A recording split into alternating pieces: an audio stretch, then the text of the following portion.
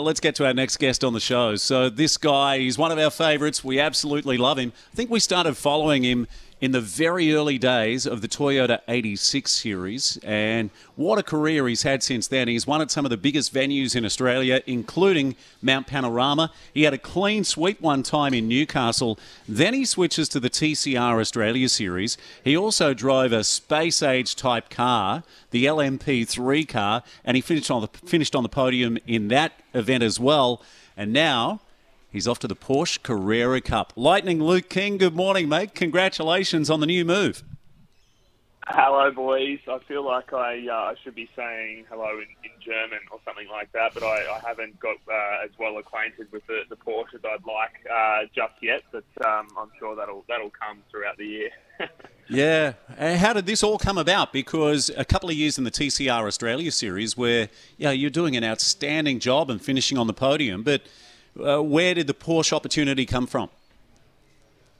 Well, I think TCR has been a great category, and as you know, I'm a big fan of the whole touring car scene, and I think TCR has got a lot of potential. But the big thing for us and our sponsors was that we wanted to have a bit more fan engagement. The Porsche Carrera Cup on all the biggest events of the year. Our first round is at the Formula One in 2 weeks' time, so.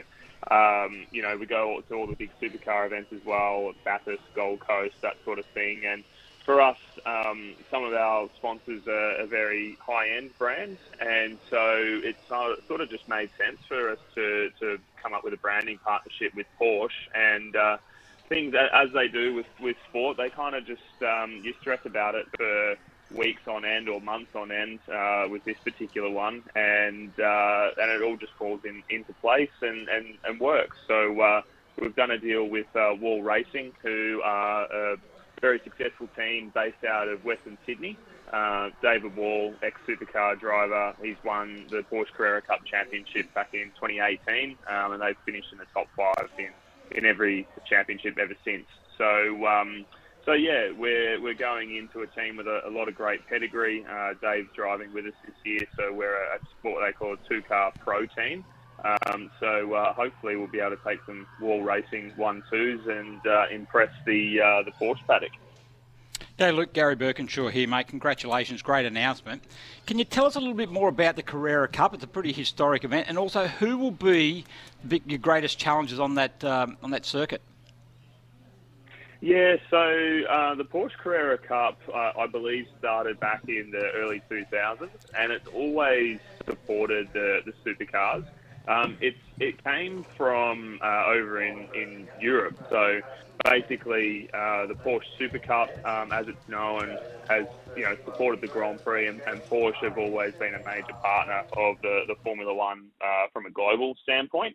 So guys like Mika Hakkinen, who were coming through the ranks of Formula 2 and Formula 3000 back in the 90s, actually raced in the Porsche Super Cup at places like Monaco. So the Porsche Carrera Cup has had this long history of motorsport, and obviously is probably the most recognisable sports car brand in the world. And they've just slowly developed this amazing Porsche Carrera Cup car over the years to the point now we've got what they call the Porsche Type 992, which is an absolute beast of a race car. It's 530 horsepower, big aerodynamics on it. It's a very big-bodied car. It's quite wide. It's got huge Michelin tyres on it, big rubber. So it's a proper race car. And I spent 2 days testing at the Bend recently, and it was a lot of car to try and hang on to down there. So there's a lot of competition coming into Carrera Cup this year. It's always been a very competitive championship, but we had Larry Ford, I believe his name is. He's the 2-time Super Cup champion, so basically Porsche's world champion. He was down at Adelaide testing with Earl Bamber Motorsport last weekend. You've got guys like David Wall, as I mentioned, Dale Wood, who's an ex-supercar driver, David Russell, who drives for Erebus in the supercars. You've got a lot of those stalwarts of the supercar series that use Carrera Cup as their main championship to keep their eye in. Plus a lot of young people coming into the scene as well who have stepped up the Porsche ranks. So It's going to be over 30 cars there throughout the season for an 8-round championship, and there's certainly going to be a lot of contenders.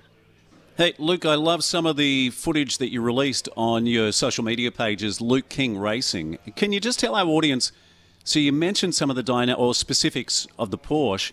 How does that differ to the Toyota 86 and also the TCR cars, the Audi and the Hyundai that you were driving? I think when you're starting to get up to these levels of race car, it's a bit like that LMP3 car that you mentioned, Steve, that I drove over in China. They're extracting a lot of performance out of the tyre and the braking package. So things are changing all the time when you're out on track. So you're constantly having to adjust your driving style and, things like brake bias inside the car to be able to, I suppose, adapt to the amount of wear and tear that the car is putting into the tyre and the brake package.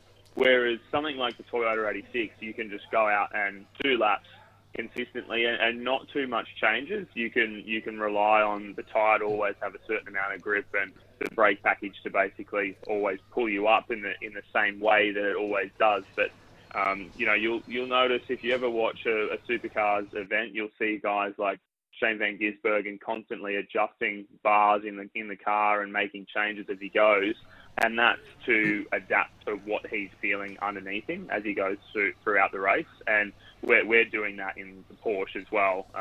The big difference with the Porsche is that you're adjusting more from a driver's perspective. So I have to change the way that how aggressively I brake or how much I ask from the tyre to try and really maximise the performance, because we don't have as much ability to change things inside the car as say a supercar does.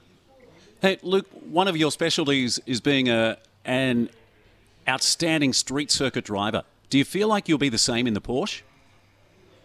I hope so, mate, because there's a lot of street circuits on the calendar. We've got the Grand Prix, Albert Park is technically a street circuit. We go to Townsville, we go Gold Coast 500 and the Adelaide 500 this year. So, I really, really enjoyed my time in the Porsche at the Ben Motorsport Park for our test day.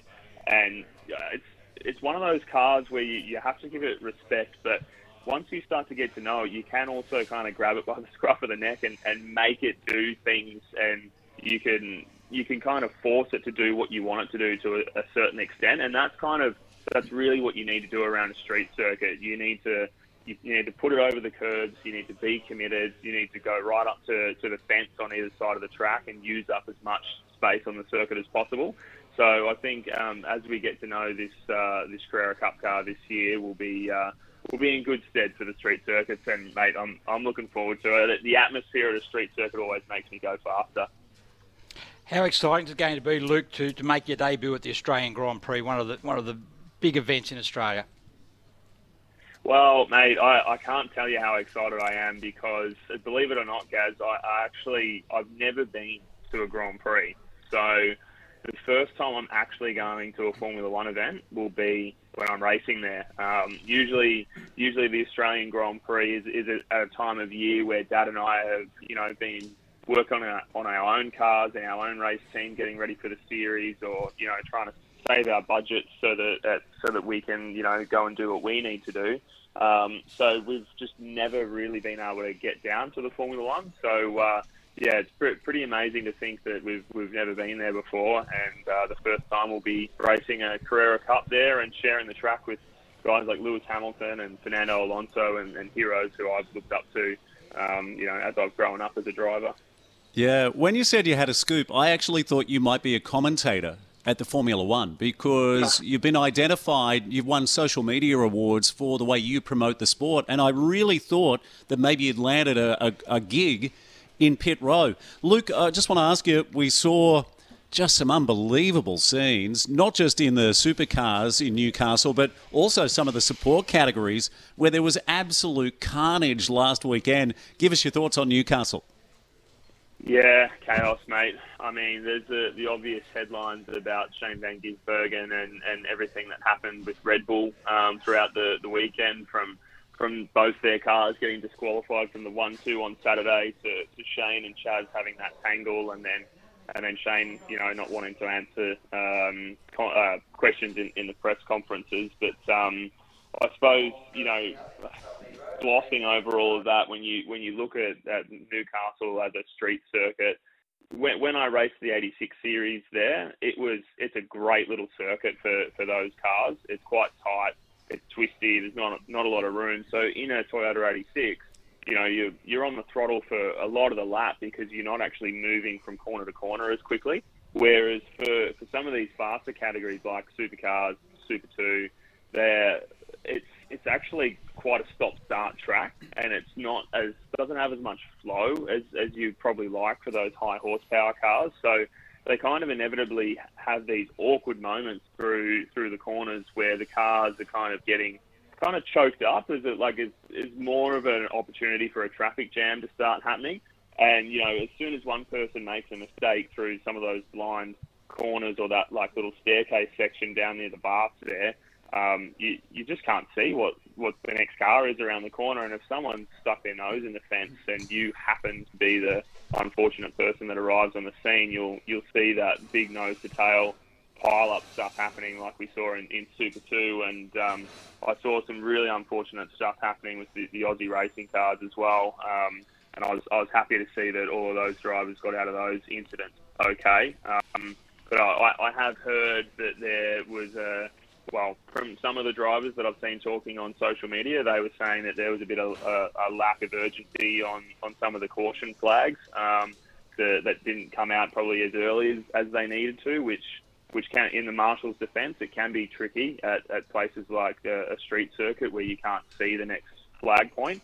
So they're obviously endeavouring to always do their best, but I think that some of the drivers felt like they didn't have enough of a heads up that there was an incident coming around the corner, and all of a sudden they arrive at 150 k's, and there's only so much you can do by jumping on the brake pedal.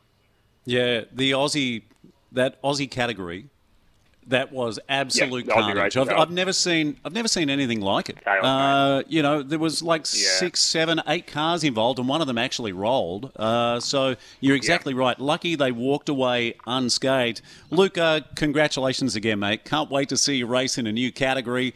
And if you continue on the same trajectory, no doubt we'll see you on the podium at some stage in the Porsche Carrera Cup. Thanks again for your time. Absolutely, thanks, boys. Enjoy the golf club and enjoy the Formula One this weekend. Hopefully Alonso can get one up over Max Verstappen.